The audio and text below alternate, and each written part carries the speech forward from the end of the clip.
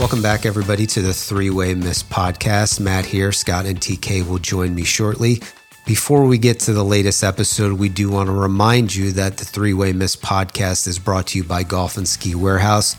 Golf and Ski has New England's largest selection of golf equipment, apparel, and accessories.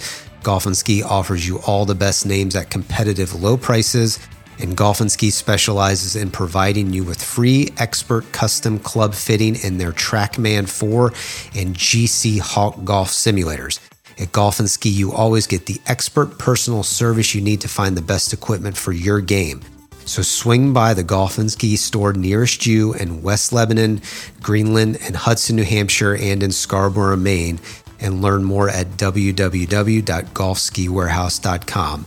Additionally, the Three-Way Miss podcast is brought to you by New Hampshire Distributors and Bellavance Beverage. NHD, along with Bellavance, form a network that covers the entire footprint of New Hampshire for your beverage needs. They are the premier beverage wholesaler in New Hampshire with a dynamic portfolio of beers, as well as other alcoholic and non-alcoholic beverages. So thanks to Golf and Ski, New Hampshire Distributors, and Bellavance Beverage for their sponsorship of the Three-Way Miss podcast. And with that, let's get you to the latest episode. Welcome back, everybody, to our post-Masters edition of the Three-Way Miss podcast.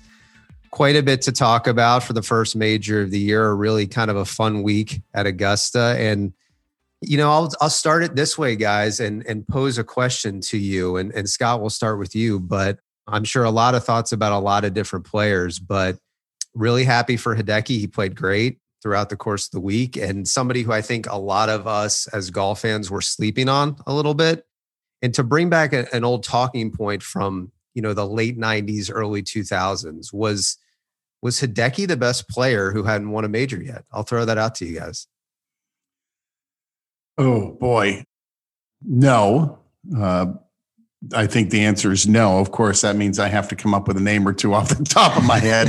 who, I mean, he's only won 5 times. I say only. Obviously, that's pretty darn good. But I mean, you know, how can you not, I guess, immediately think of Lee Westwood as being a better player and a better career? And so that's just off the top of my head.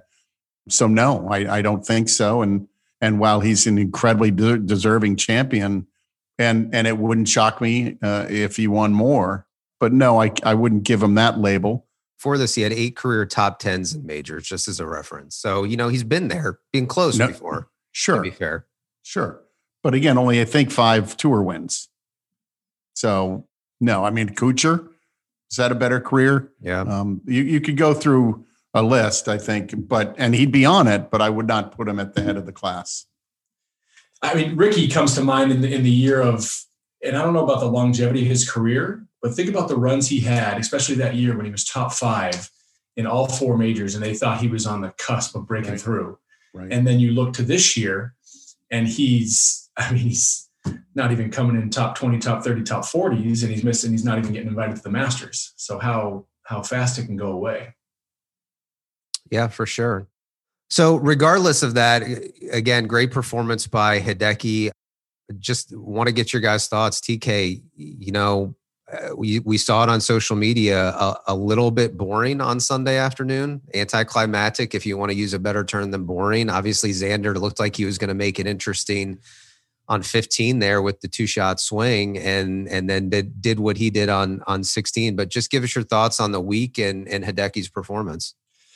Yeah, you know what? You just you touched on something. Maddie Keene and I were talking. You know, we all build the Masters up so much in our own heads between side conversations with friends and pools that we're in, and we're almost in too many pools for the Masters. You don't know which player you have in which pool, and then you get into a weekend and it doesn't live up to the hype sometimes. And I think that's maybe what this Masters was. You know, we go back to 2019, and that Tiger win was just the peak.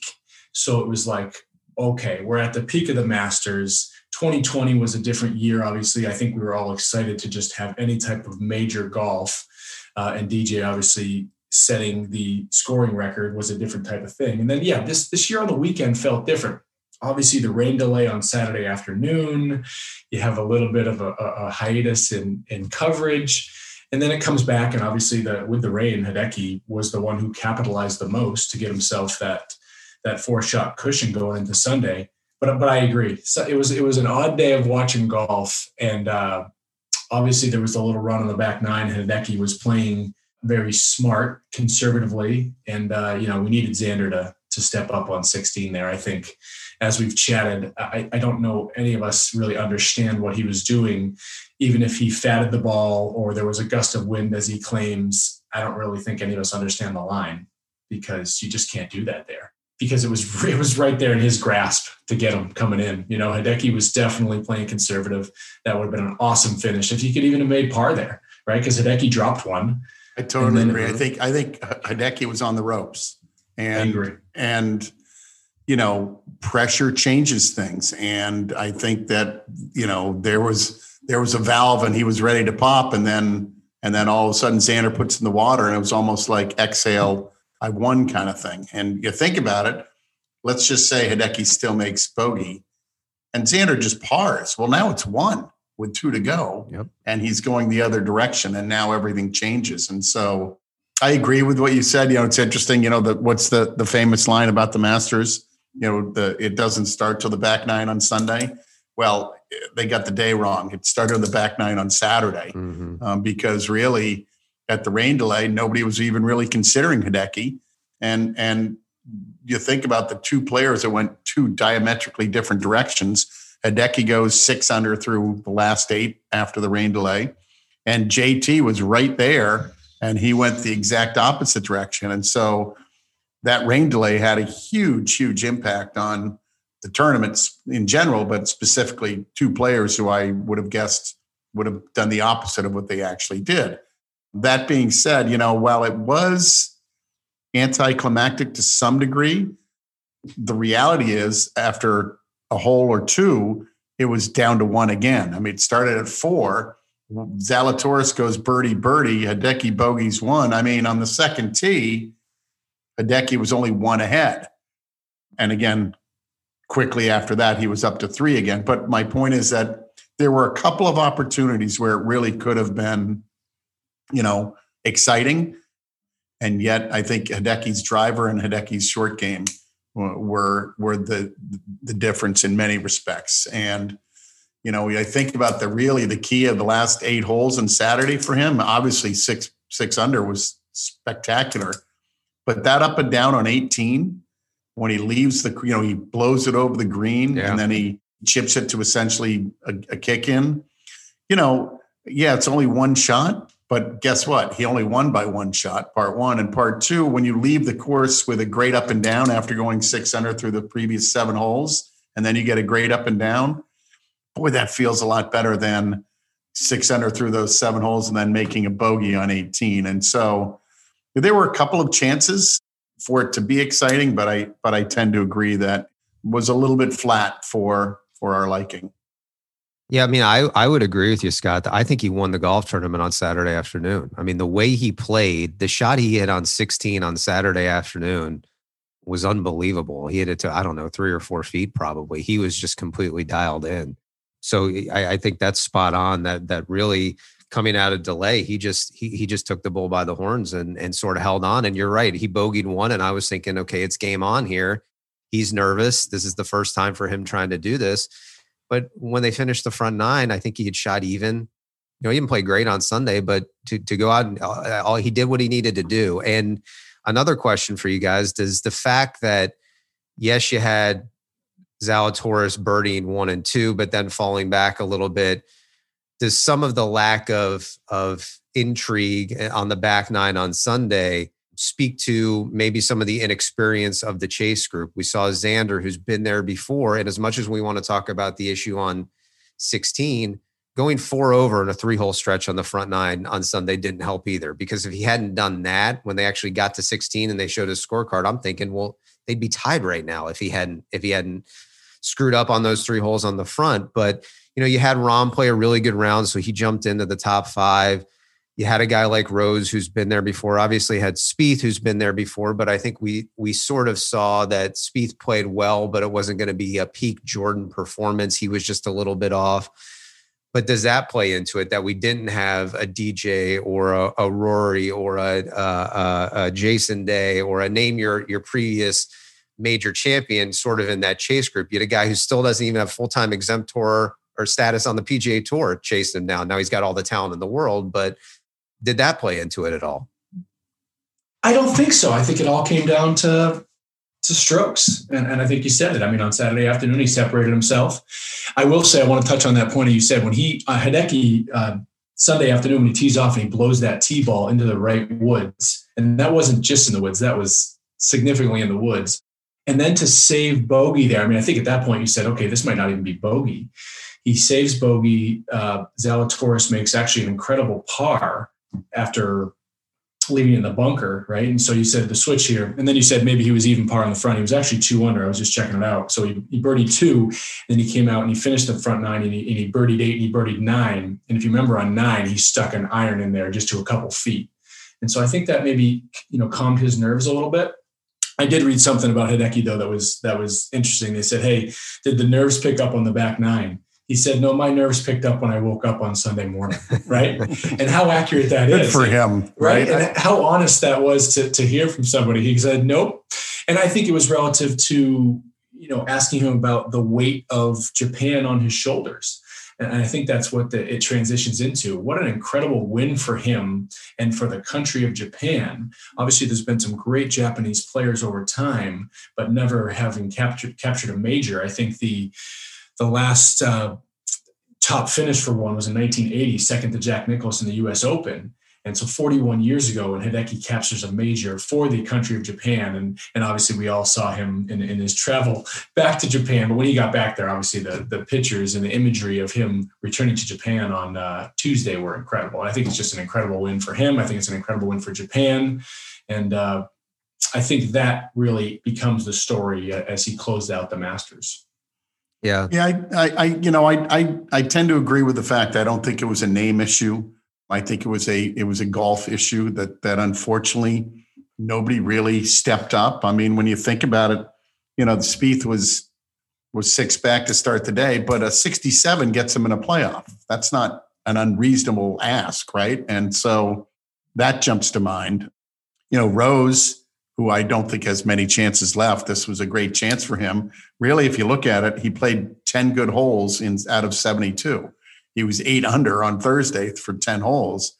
The rest of the golf was very average. I think Rahm is going to win a bunch of majors. I just think Rahm's really, really good. And it's probably too much to ask for him to show up after having his first child that week. Zalatoris, I got to say, does that kid not exude greatness? I mean, That may be a little premature, the word greatness, obviously, but he exudes a winner. It's hard not to think that this kid is going to be something special. Now you look at him, you think, and you wonder, well, is the putter a problem? Maybe, who knows, to be determined. But he looks like he knows how to win. He looks like he wants to be there. So, you go through the list. I think it was just simply, and Schauffele. Really, Schauffele's the one twice he put himself in position on Sunday.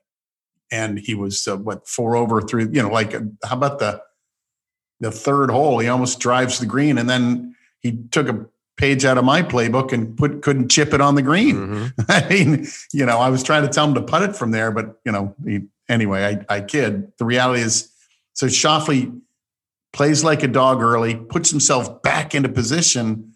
And again, that 16th hole was killer. Just put it on the green because Hideki's on the ropes and he couldn't do that. And so I tend to agree with Tyler that it was more, while I certainly think a name might have been an intimidating presence, the reality was if anybody had gotten to 10 under, which was not a huge ask, obviously still significant, but not a huge ask, I think Hideki was a bit vulnerable.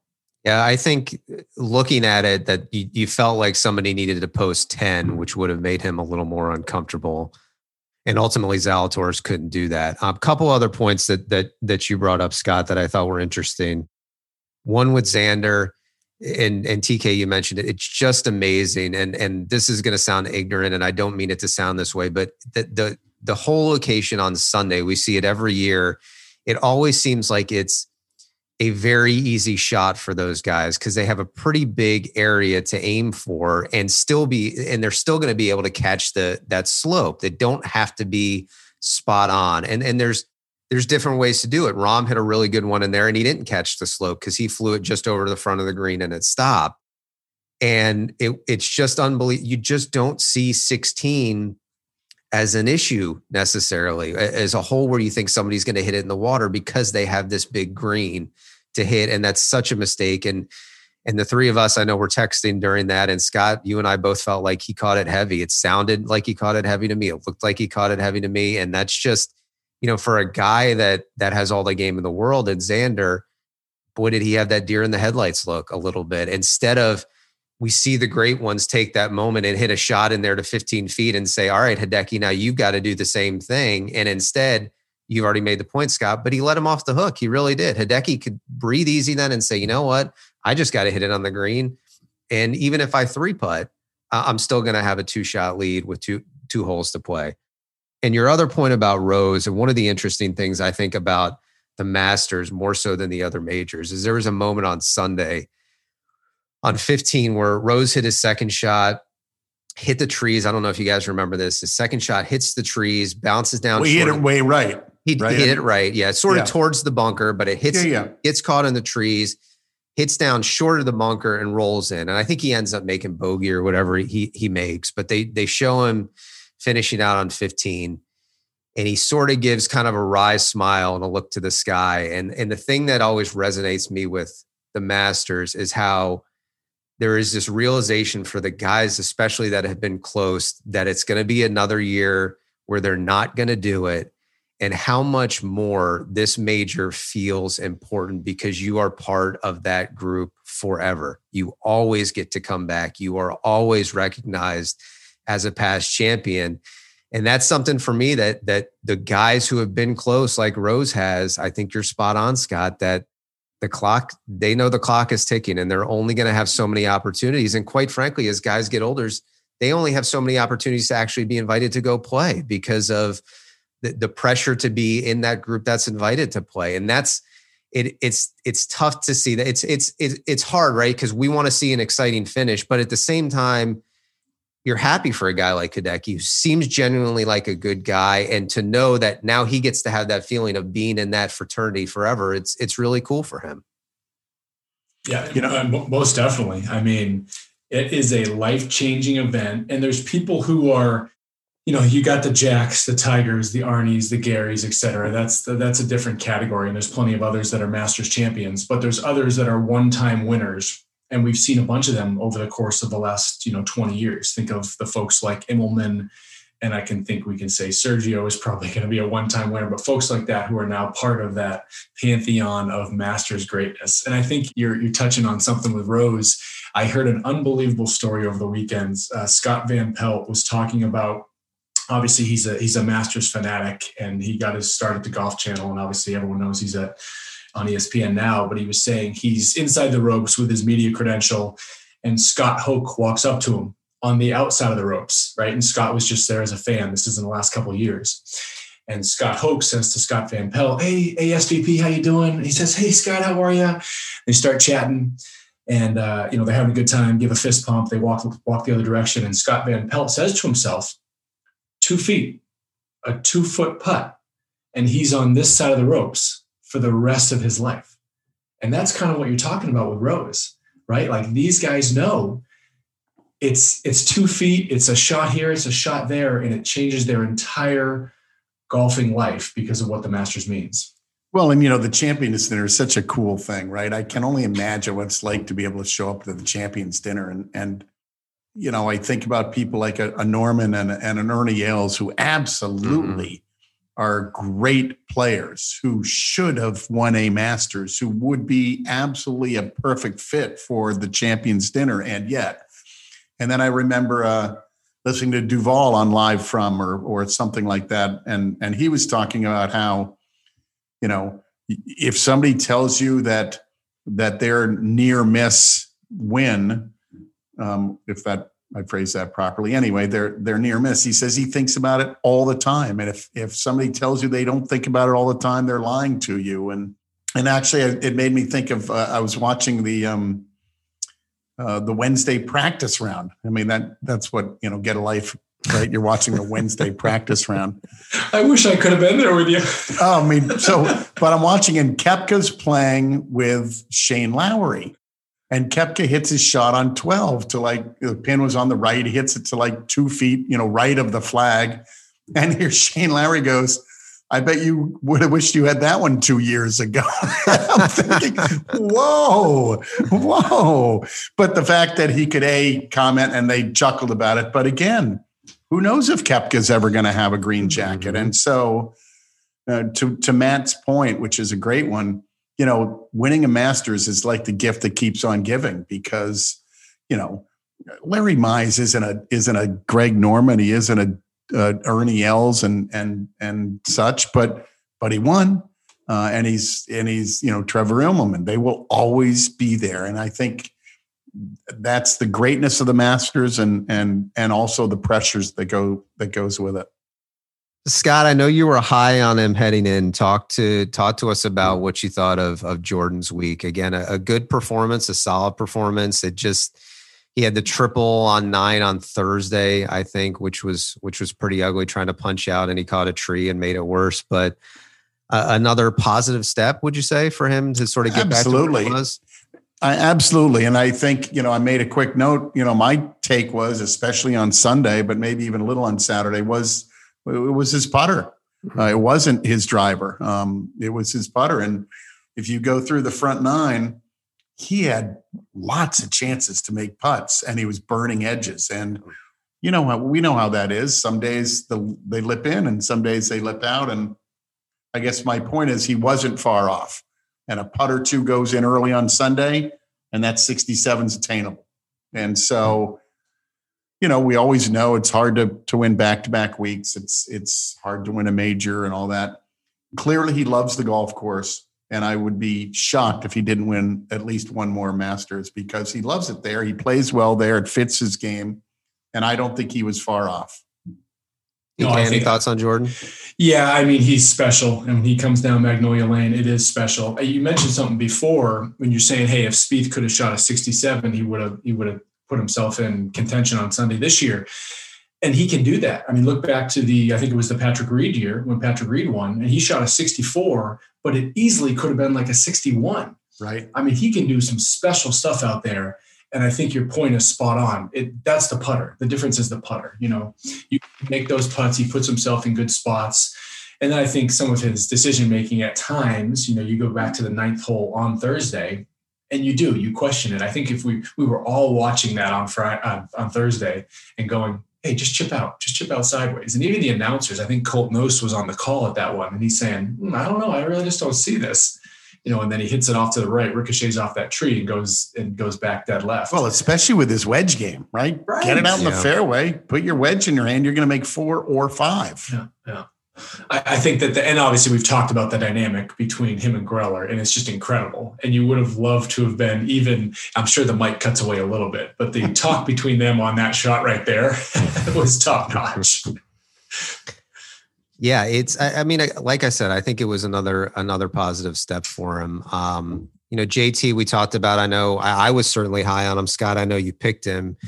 Kind of a indifferent start on Thursday. And then boy, did it seem like he had it going until the catastrophe on 13 on Saturday. Right up until the rain delay, Matt, right? I didn't feel like it's still sort of his to lose, if you will. Oh, yeah. A little strong, but he was the man to beat, I thought. Yeah, watching with my kids, I mean, I was telling them all week that I really thought he was going to win considering how he'd been playing. And you're right. It's, at least to me, it felt like, okay, at some point here, he's going to step on the gas and could potentially run away with this thing, and just made a mess out of things after the delay. It's surprising, really, considering how well he'd been playing. Agreed. Yeah, it went 2 different directions. You got a guy like Hideki who got it. All of a sudden, the speed he was able to kind of course correct with the speed of the greens, and JT, the speed of the greens just ate him up. And he actually admitted that afterwards. He said, "I just could not calibrate myself once I went back out on that course." So I think the other kind of big story was, as much as Sunday afternoon may have for long stretches been anticlimactic, I kind of thought that Friday afternoon was equally as anticlimactic. And you look at who was playing on Friday afternoon in the featured groups, and you had major champion Rory McIlroy and defending champion and major champion Dustin Johnson, who missed the cut, and just really surprising. I know that the three of us traded some text about Rory, which we could probably do an hour on him because he is just completely lost right now. DJ surprised me. It looked like he was still going to be able to hang around and make the cut. And then it looked to me with 4 holes left like he had no interest in being there and just wanted to get off the golf course. So really, Xander played Friday afternoon and was obviously in contention, but Friday afternoon was just weird because all of the leaders had already played early on Friday. And there we were watching some of the best players in the world with major champions flounder away and miss the cut. Yeah, Ed Koepka to that list as well, right? I mean, yeah, I share your emotion on DJ, but I have to say what stood out to me was Rory. I mean, it's one thing for DJ to look uninspired and miss by a shot or two, but at least he had a chance. I mean, Rory was out early and often, and it was really, I mean, for a course that I think fits him, maybe I'm wrong. Maybe it just doesn't fit him, and maybe it asks too much of his wedge and his putter that clearly are his weakness. But to think of where he was and where he is now, and we all understand the ebb and flow of this game and how delicate the nature of playing well versus playing poorly is. But to use your words, Matt, and I totally agree, he does look lost. TK? Yeah, I mean, agreed. You know what I mean? He's got to get some, he's got to find his way. And I think it's obviously more mental than physical right now. And I think he'll do that. I mean, he's a multi-time major champion with the game. He'll be back. I don't think it's in the near term, but he will be back. I do think one kind of ironic undertone here that we're not talking about, because one of the players everyone talks about leading into any major is DeChambeau, right? And he's not on our radar at all relative to Masters talk. So I think there's two kind of fun points to talk about. One, his range session. I think it was probably on Wednesday when VJ was standing next to him. Just in honestly, if you were at a range and you watched some guy like this and he was over there two stalls down at the range, watch him swing, wouldn't you go like, what is this guy doing? It's like he's doing a bit. I mean, it's seriously totally like Saturday Night Live from Augusta. And he's like the mad scientist, and I'm not sure the mad scientist works at Augusta. I don't know. I mean, again, I'm sure I'm wrong, and in the long run, he'll prove us wrong. But the reality is, I'm not sure he's a good fit for Augusta. Yeah, I totally agree, and he may prove us wrong. Right, his game is surely evolving tournament to tournament. But when you come out last fall and you say I played as a par 67, right? You're going to set yourself up for mockery when you go and you shoot over par rounds, right? And you say, oh, you shot a 74, you were 2 over. Oh no, you were actually 6 over or 7 over because par 67 for you. But I think he just does that to himself. And then he obviously, Thursday was a bad round. He did bounce back Friday. I thought he actually might have a good weekend after the bounce back on Friday, but he didn't. I think the Masters right now is one of those tournaments that may be in his head going forward. So we'll see.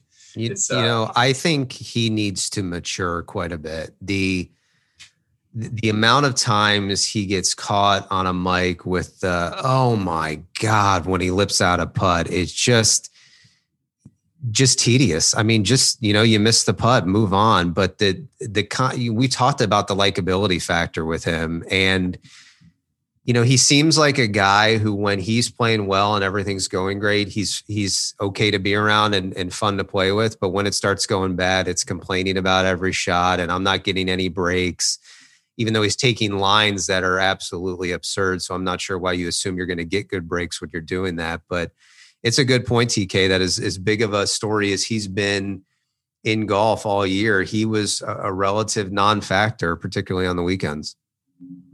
Yeah, I mean, 75. So obviously posted a 67 on Friday, and we said, okay, maybe he's back, right? So he shoots even par. He shoots his even par 67, but then he goes 75 on Saturday, Sunday, and it's very Bryson-esque at the Masters. So we'll see. And Scott, to go back to your point about Rory, as the show's resident Rory fan, it was It was hard to watch on Friday. He's had bad rounds in the first round there. Last year being an example, I think he was up into the mid 70s, but then came back with a good round. And I think there was part of all of us that thought, okay, he's going to shoot 67 or 68 and still make the cut and maybe do something on the weekends. But to see him like this, where it's not just, I mean, the Open at Portrush is another example, 79 in the first round. And then he shoots 64, 65, whatever he shot in the second round to almost make the cut. That was sort of becoming the Rory, this one bad round, one bad nine. And this is just, he is in a place right now where I don't know how you could see him competing in anything at the moment. He just is nowhere close to what we've seen. And I think you're spot on, Scott, that it's hard to believe that it's come to this for him with as much talent as he has. And look, we talked about him last year, and Frank Nobile, I think, made a great point a couple of years ago at the Masters. Rory always left us wanting more because he would have this bad nine and then come back and play really well. And last year, there was pressure on him, obviously, to win at Augusta. And he had, I think he had a bad round one last year as well. And then he backdoor top 10'd it in the Masters last year. There he was, top 10. And that's what we'd come to expect. And if he was playing this week at Harbour Town, would you bet on him being in the top 10? I mean, I guess you might say because of his talent. Absolutely not. But no way the way he's playing. Okay, so transition that out a month. Obviously, PGA Championship returns to Kiawah, where he thrived. What do you think? Well, I had him in my pool to start the year at Kiawah. But how can you sit here and say, the only thing I would give him is two things. A, he's obviously still extremely talented. And sometimes you go back to a place where he had good vibes and good history, and sometimes that can kickstart some good things. But based on form, no. And you listen to him in interviews. I mean, I just don't think he knows. I don't think he has really a clue. You're hitting wedge shots or short irons 30 yards over the green. I don't know how that's a problem you necessarily are able to fix in a month and at a major championship. I mean, it's some of the shots he hits are just mind-boggling for a place that he knows well and seems to like the golf course, and he knows where you're supposed to hit it and where you're not supposed to hit it. He was just not even close. I mean, it's like watching your favorite football team that, they can't even get out of the huddle correctly. That's what it was like. Just completely lost out there. It's like having Cam Newton as your quarterback. Hey, what year was it? Was it 2011 when Rory was standing on the 10th tee and hooked that ball into the left woods? Was that said 12, but I'm not sure of that. So we're in the same ballpark. In the ballpark back then. I mean, to me, he hasn't been, even though he's had some of those nice Sunday rounds to catch up and get a top 10, maybe a top 5, he hasn't been the same at Augusta since then. And granted, he's got 4 major championships elsewhere, but I mean, that's such a vivid memory for me when he was standing on that tee and hooked that so far left. Well, he was in the final group with Patrick Reed a couple years ago, and just I forget who won that year, but he didn't do anything. Right. So right. I gotta sneak back to Zalatoris for one quick minute because I have 2 questions relative to him. A, does it make any sense that someone in the top 15 in the FedEx, what would be top 15 in the FedEx standings, isn't a member of the tour and will not play in the FedEx Cup? Part 1. And part 2, if you are Steve Stricker, aren't you picking him for your team, at least as of today's form? So here's a guy who won't be able to play in the FedEx Cup, but boy, that kind of attitude and grit and competitiveness would look good on a USA Ryder Cup team. Yeah, I totally agree. That's the kind of guy we need. I know we talked a little bit about the Ryder Cup with Rich last week, and he made some really good points. I think all of us feel, there's a lot of talent out there on both sides, but it's been a team chemistry problem. And a guy like that who's young and motivated and just kind of a stone cold killer out there, he would bring a lot to the group to have him be part of the team. And as to your point about, not having that exempt status on the PGA Tour, it's just wacky. I saw something funny on Twitter. I forget the exact comment, but it was something like if he had won or I think he's playing this week at Harbor Town. If he wins this week, he could be leading the FedEx Cup and the Korn Ferry Points races at the same time or something like that. It is just wonky how a guy like that isn't sort of, they talk about these battlefield promotions from the Korn Ferry Tour. Now the guy just won 1.2 million and finished solo second at the Masters. I think that's a guy you want on tour full time. No doubt behind closed doors, they want that as well. And I'm sure they're trying to figure out how they can change some of these parameters for sure. But if I'm Steve Stricker, I want him on that team. I think you're absolutely right. I think he's got a great personality. I think that's what works if your game is in shape during the Ryder Cup. Going back, so he's a California kid, and the top California golf programs, Stanford, et cetera, did not recruit him. So that's how he ended up at Wake Forest. Pretty incredible, right? And he's only 24 years old. So this is only going back, 6 years ago in his recruitment. So what a very quick rise. Well, I like the story I think they said when he was a freshman, they had some sort of qualifying event for the team at Wake Forest, and he shot 64-65, beat everybody else on the team as a freshman. Pretty good. So before we recap our picks, we're going to go through our quick nine with TK this week. Kind of an under the radar story, but talk about a guy who's fallen off the face of the earth. What is going on with Matthew Wolff? DQ for signing a bad scorecard at Augusta. This is on top of what has really been a horrific year to this point. But talk about a guy who, out at Winged Foot was right there with a chance to win and was playing great last year. And he has completely fallen off the map. You're right. And I'm shocked by it. And, people are saying, well, that swing won't hold up and all that kind of stuff. I don't necessarily think that's true. And I don't necessarily think that's specifically what's going on. But what does he have? 2 missed cuts, a DQ and a WD in his 4 starts this year? Great question. Don't have the answer. But it's certainly very strange for someone who looked like last year was going to be a phenom. Yep. He was one of the 3 who came out of Morikawa and Hovland, and he's got to win. He finished, was he second at Winged Foot? I forget. But anyway, he was certainly in the top, whatever he was, top 5. There's got to be more to the story than meets the eye, or maybe he's just playing bad. But I guess I'd like to think it's a blip on the screen and it's not a forecast of the future, but it's a great question. And it's very odd to think that in 4 events, he hasn't sniffed making a cut or hasn't played 4 rounds yet. Yeah. There was an image of him obviously taken by, a Masters photographer with obviously what cameras are allowed on site, but Friday afternoon. So this is even before he signed his scorecard. He's sitting on one of their, beautiful wooden benches on the side of a tee box, head in his hands. The picture's taken from a distance, kind of down the line. And I thought a couple of things. One, okay, I've been there. A, from being hungover, or B, from shooting 100 plus. But that's the first thing. All of the above. Exactly. Oh my goodness! But yeah, that picture to me was the golf amateur's life in a nutshell as they took that. And I was actually surprised they posted it, obviously, because typically it's positive media coming out of there. But all right, well, I think it is time for us to recap those picks, which we sort of hinted at. I think Scott by far had the best week. He took JT, who ended up tied for 21st, and Jordan was tied for 3rd. So 2 good picks there for Scott. I had Xander, who was tied for 3rd, and Rory, who I'll never be picking again. And make sure you guys mark the time on the podcast here where I said I'll never pick Rory again. That's ridiculous, because you will. And TK had DJ, who obviously we talked about missed the cut, and Matthew Fitzpatrick tied for 34th.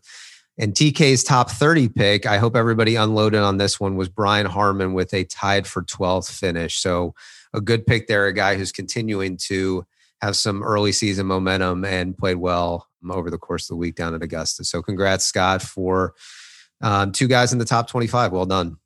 Yeah, thank you. Lucky, who knows, right? I mean, it is just a crapshoot, isn't it? You just never. It totally is. You never know. And it's funny. It's TK, you're talking about it, and we're talking about Matthew Wolff and mental. We have no idea what's going on in these guys' personal lives and what's affecting them. And you're trying to pick them based on how they've been playing. And guy might wake up and done, got a cramp in his leg. You don't know that. It is a total crapshoot. Or he went out and got drunk and got Yeah. I love that. That Rich Lerner line is so good. And we are going to translate that over to so many of our friends on the golf course this year. Hey, played well yesterday. Where were you last night? Went out, got schnockered, Is it Frank? We'll have to use Frank it Stocky. Right. Stocky. It's all we have to say is Frank Stocky when we ask what's wrong. Yeah, it's so good. But, on the Brian Harman pick, because he just, obviously the way he played at the WGC let him just sneak in. And then the best part about for him, obviously getting the top 12 as a re-invite last year. Right. And I saw Robert McIntyre, they had a little I saw this too, by the way. Did you see that? That was so good. So he, obviously he finds out, I'm not even sure if he knew, I would assume most players know, but he finds out that he's got the invite back for next year, and he skips out of the locker room at Augusta, and he's all pumped up, and he's giving high fives and stuff. That's pretty cool. That is very It just shows what a big deal it is for them, and how they know it could be fleeting. It could be the one opportunity you have. That's cool. All right, TK, you ready for you're in the spotlight here with your quick 9. Well, lights on. You've only had 6 weeks to think about it. So these answers better be good. We were joking about how the fact that we surprise our guests with this quick 9 and they have to sort of be impulsive and instinctive answer. Now we've got, this is a true test of how much Tyler studied in college, because he's had 6 weeks to prepare. And if he says, I don't know to any one of these answers, his fantasy foursome better blow us away. First of all, wait to see the post-round beverage. But anyway, the answer to your study in college question is evident to everyone, so we don't have to go there. All right, walk or ride, my friend. It's an easy one for me. It's walking if the score matters, and it's riding if the beers or cocktails are flowing. That's and I think you would probably say that for me. But it's pretty consistent. Or if you're riding with Toby, because he has the place he needs to nod off. Well, that's a whole show. Yeah, that is a whole show. Mulligan on the first tee. If someone's giving it. Stroke or match? Match play, hands down. Scotland, Ireland. Ireland, because it's in the blood, and I have played there with some great memories, but I got to get to the home of golf eventually. We've had a lot of chats, you and I, about Royal Dornoch and St. Andrews, and I got to get there. Yeah, it's yes, you do. It's for someone who loves the game as much as you do, and as much as the three of us do. I mean, it's just having a pint and standing by the RNA and watching them tee on. I mean, you got to get there. Well, now we got to get Rich up in New Hampshire to golf, and we got to get the three of us to Scotland. Okay, check. Let's go. I can do both. Jack or Tiger? Tiger. Your favorite course you have played and the course you most want to play? So this is really ironic because Rich Lerner brought this up, but my favorite is for a memory that I'll carry with me for a long time is Lahinch in Ireland. I played with my brother. Wow. Yeah. And it is just such a special place. And this was 2008, I want to say 2007 or 2008. But we did a little tour of Southern Ireland from a tourist standpoint, but also from a golfing standpoint. And him and I played a handful of great courses in Lahinch with the layout. And, when you're over there, you're taking caddies and just the memories of so many holes at Lahinch. And then the after hours, obviously, in the local towns of each of these communities is just incredible. So, and then I feel, obviously, Augusta is on the top of my list, but I feel like, Maddie, we're outsiders here. Right. So we talked to Chip, he's played Augusta. We talked to Jared, he's played Augusta. We talked to Rich, he's played Augusta. Our co-host here has played Augusta. Maddie, we're missing something here, man. Yeah, we're missing something. So Augusta's at the top of the list. I think it's almost in like that unattainable bucket in a sense, right? For the layman, everyman golfer. So I'm going to put St. Andrews right at the top because that's something as an everyman golfer you can achieve. By the way, funny anecdote about that. Watching on Saturday, my youngest said to me, "Have you ever played Augusta?"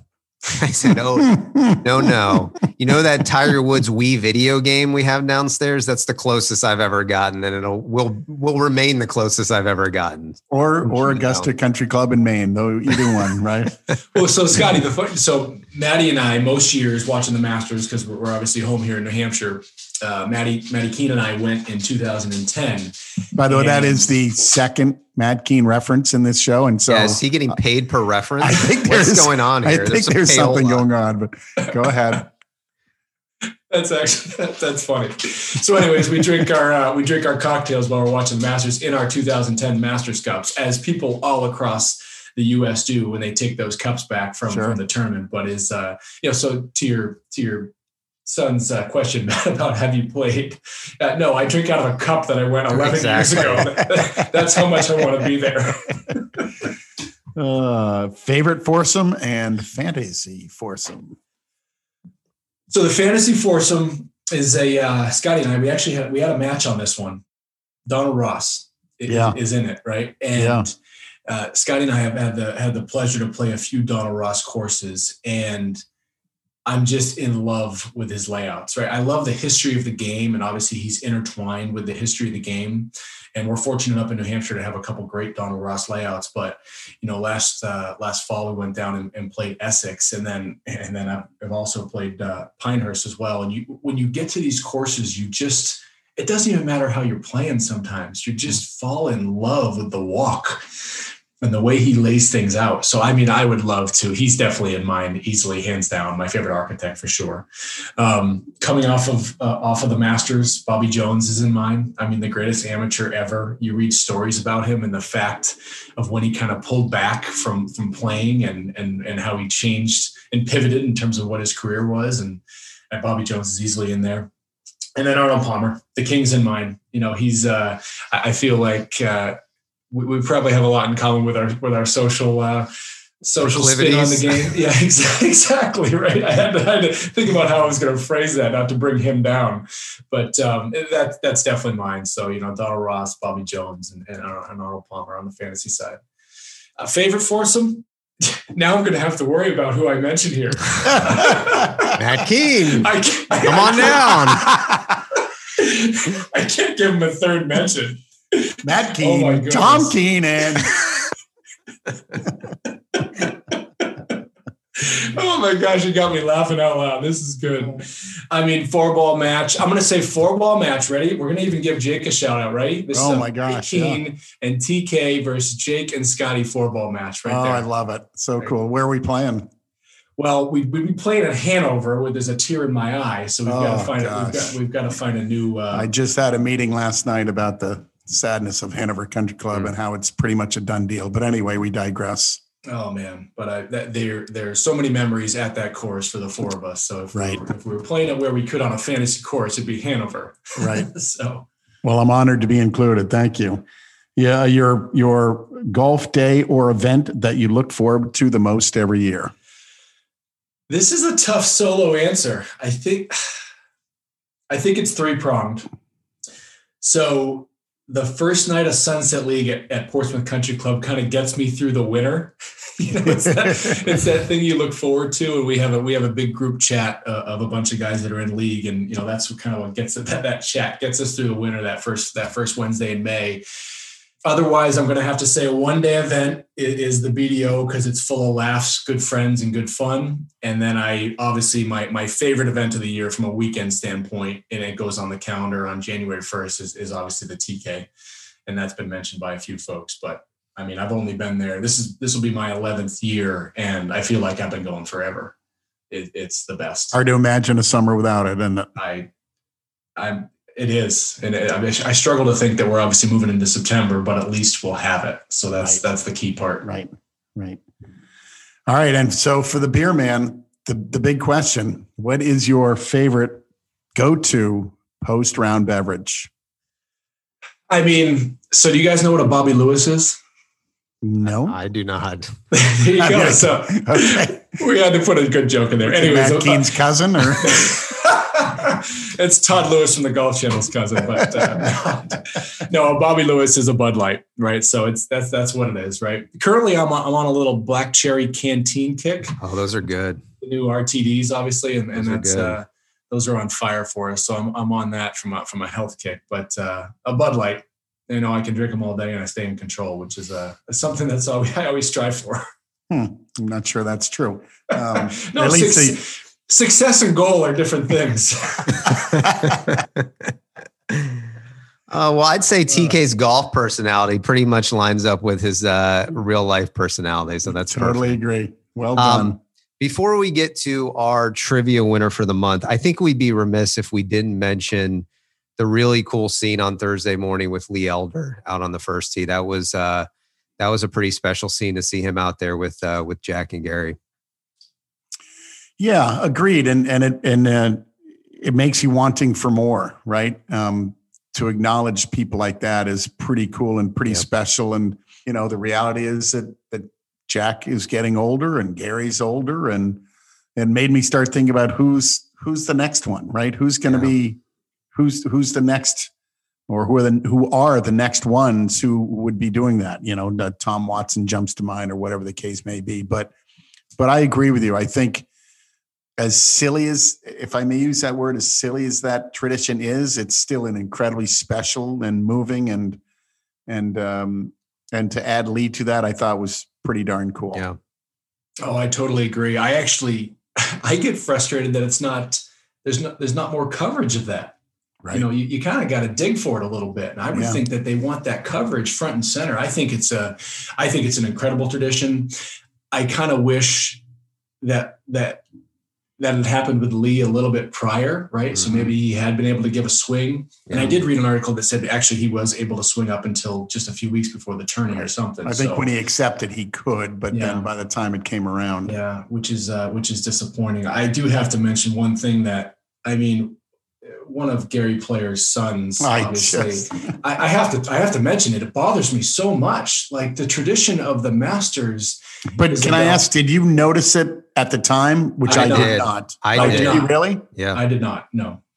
He was the way he was holding it. I was like, what is this guy doing? And it didn't occur to me that he was trying to hawk a golf ball. Well, maybe we should enlighten those who don't know. The fact is that Wayne Player, who was a very good player, by the way, in his own right, he was a golf professional, was the quote unquote caddy for his dad, Gary, who carried the bag down. And as they're standing on the first tee, he's literally holding a sleeve of golf balls with a brand as visible as, was it Encore? I think it was, is the brand. I forget what it would say. Yeah. It's a lesser known golf ball, but clearly he was trying to hawk the brand of golf balls that Gary is sponsored by. And needless to say, that did not go over well with Augusta National. And as I understand it, although they've never formally made this comment, but through the grapevine, he's been banned for life. Yeah. Yep. That's what I saw as well. Which, how do you think, how does that conversation go with Gary? Awkward? Very simply. Yeah, right. And for most people, it doesn't go simply, but for the Masters or for Augusta National, it is very simple. Right. Right. And that's why I think we all love it. I think and then that is bookended with the kind of the closing moment with Hideki's caddy, putting the flagstick back in and bowing to the course out of a sign of respect. That to me is everything the Masters is about, right? And that's Japanese heritage and et cetera. So it's really a cool closing moment coming from an opening moment where someone's doing something that is totally against kind of what the Masters is about. Well, at the end of the day, isn't that how we all feel? We all have that reverence and respect for the golf course. We've seen it our whole lives, and we've all dreamed it, to be there, to be able to play, to be in that last group, to walk up the 18th and try to even imagine what that emotion must be like for the winner. You're exactly right, TK. It was a perfect way to sort of put a bow on the whole thing. So transitioning into our trivia contest for the month, the question was, there's only one player who's finished runner-up in the Masters to both Jack Nicklaus and Tiger Woods. Scott, I know that you and I talked and you have the answer. TK, do you know? Scott, why don't you enlighten? Did you see the lack of enthusiasm with his no answer? Do you think if he actually said, yes, I do, it's Tom Kite, it might have come out slightly differently than the subtly whispered no? It is Tom Kite. Scott, do you know the years? They're pretty easy. If you know who it is. 86, obviously, for when he lost to Jack. And I've seen that 86 Masters 1,000 times, right? And so was it, well, I don't think it was 90. Well, it must have been, was it 97? Oh, it had to be 97. It was 97, yep. Yeah. So here's another follow-up. Who finished, or I shouldn't say who finished, who actually played with Tiger in the final round in 97? Wasn't Tom Kite. Constantino Rocca. That is correct. He shot 75. Kite shot 66, 70 on the weekends to finish solo second. My favorite memory of his pairing on Saturday was, so I think he was right. He was in second. Tiger was winning after 2 rounds, leading after 2 rounds. And Colin Montgomery was in second. And they get paired together. Now keep in mind that, Colin was really good at the time. And Tiger was, while a phenom and young, totally unproven. And I vividly remember the quote when they asked Colin about, well, what's going to happen tomorrow? He goes, well, we'll see what the young buck can do, kind of comment. And then on Saturday after the round, the interview was, young buck's pretty good. Yes, he is. And you know what Colin followed up his 74 on Saturday with on Sunday? No. 81. Ooh. So our winner for the trivia contest is David Eddy. So congratulations, David. We'll be in touch with you about getting you your golf and ski gift card, but congratulations. Another note on that, as I'm looking at the 97 results, any idea how much Tiger took home for winning in 97? 300,000. I was going to go 550. 486, a paltry 486. Wow. Incredible. What is it? 2.1 million did they win this year? I think, just over 2 million. So do you think Tiger's had an impact? I was just going to say, I continue to hope that Tiger gets thank you notes from all these guys when they're winning tournaments, because the purses would not look like that without him. What place got 485 this year? Oh gosh. Tie for fourth, something like that. Yeah. That's something. Yeah. I mean, Zalatoris won 1.4, 1.2, 1.2. Yeah. So Rahm and Leishman tied for 5th, and they both got 437. So there you go. Frank Nobilo finished last in the money in, let me get this straight, 86. In 97, I'm sorry, Frank Nobilo finished 46th and won $8,300. We do have to give a shout out to our boy, Rich Lerner. The live from ratings came in from last week, and they were off the charts. That's awesome. So, yeah.